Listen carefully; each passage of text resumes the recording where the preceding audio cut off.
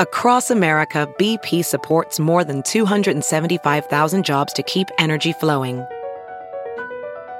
Jobs like updating turbines at one of our Indiana wind farms and producing more oil and gas with fewer operational emissions in the Gulf of Mexico. It's and, not or. See what doing both means for energy nationwide at bp.com/investing in America. It's Merriam-Webster's Word of the Day for March 1st. Today's word is gormless, spelled Gormless. Gormless is an adjective that in British English means lacking intelligence, stupid. Here's the word used in a sentence from The Express by Fergus Kelly.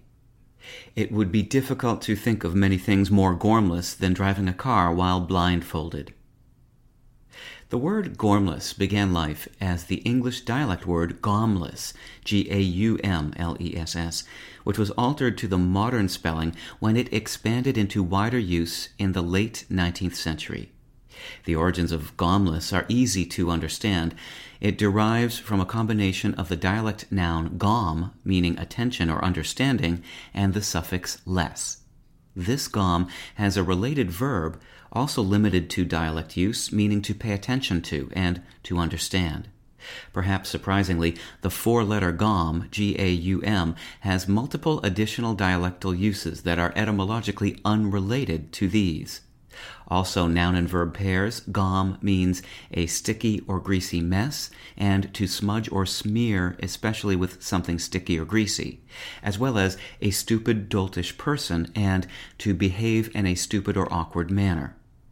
Use of all these pales in comparison to that of gormless, however, which is most frequently seen in British English. With your Word of the Day, I'm Peter Sokolowski.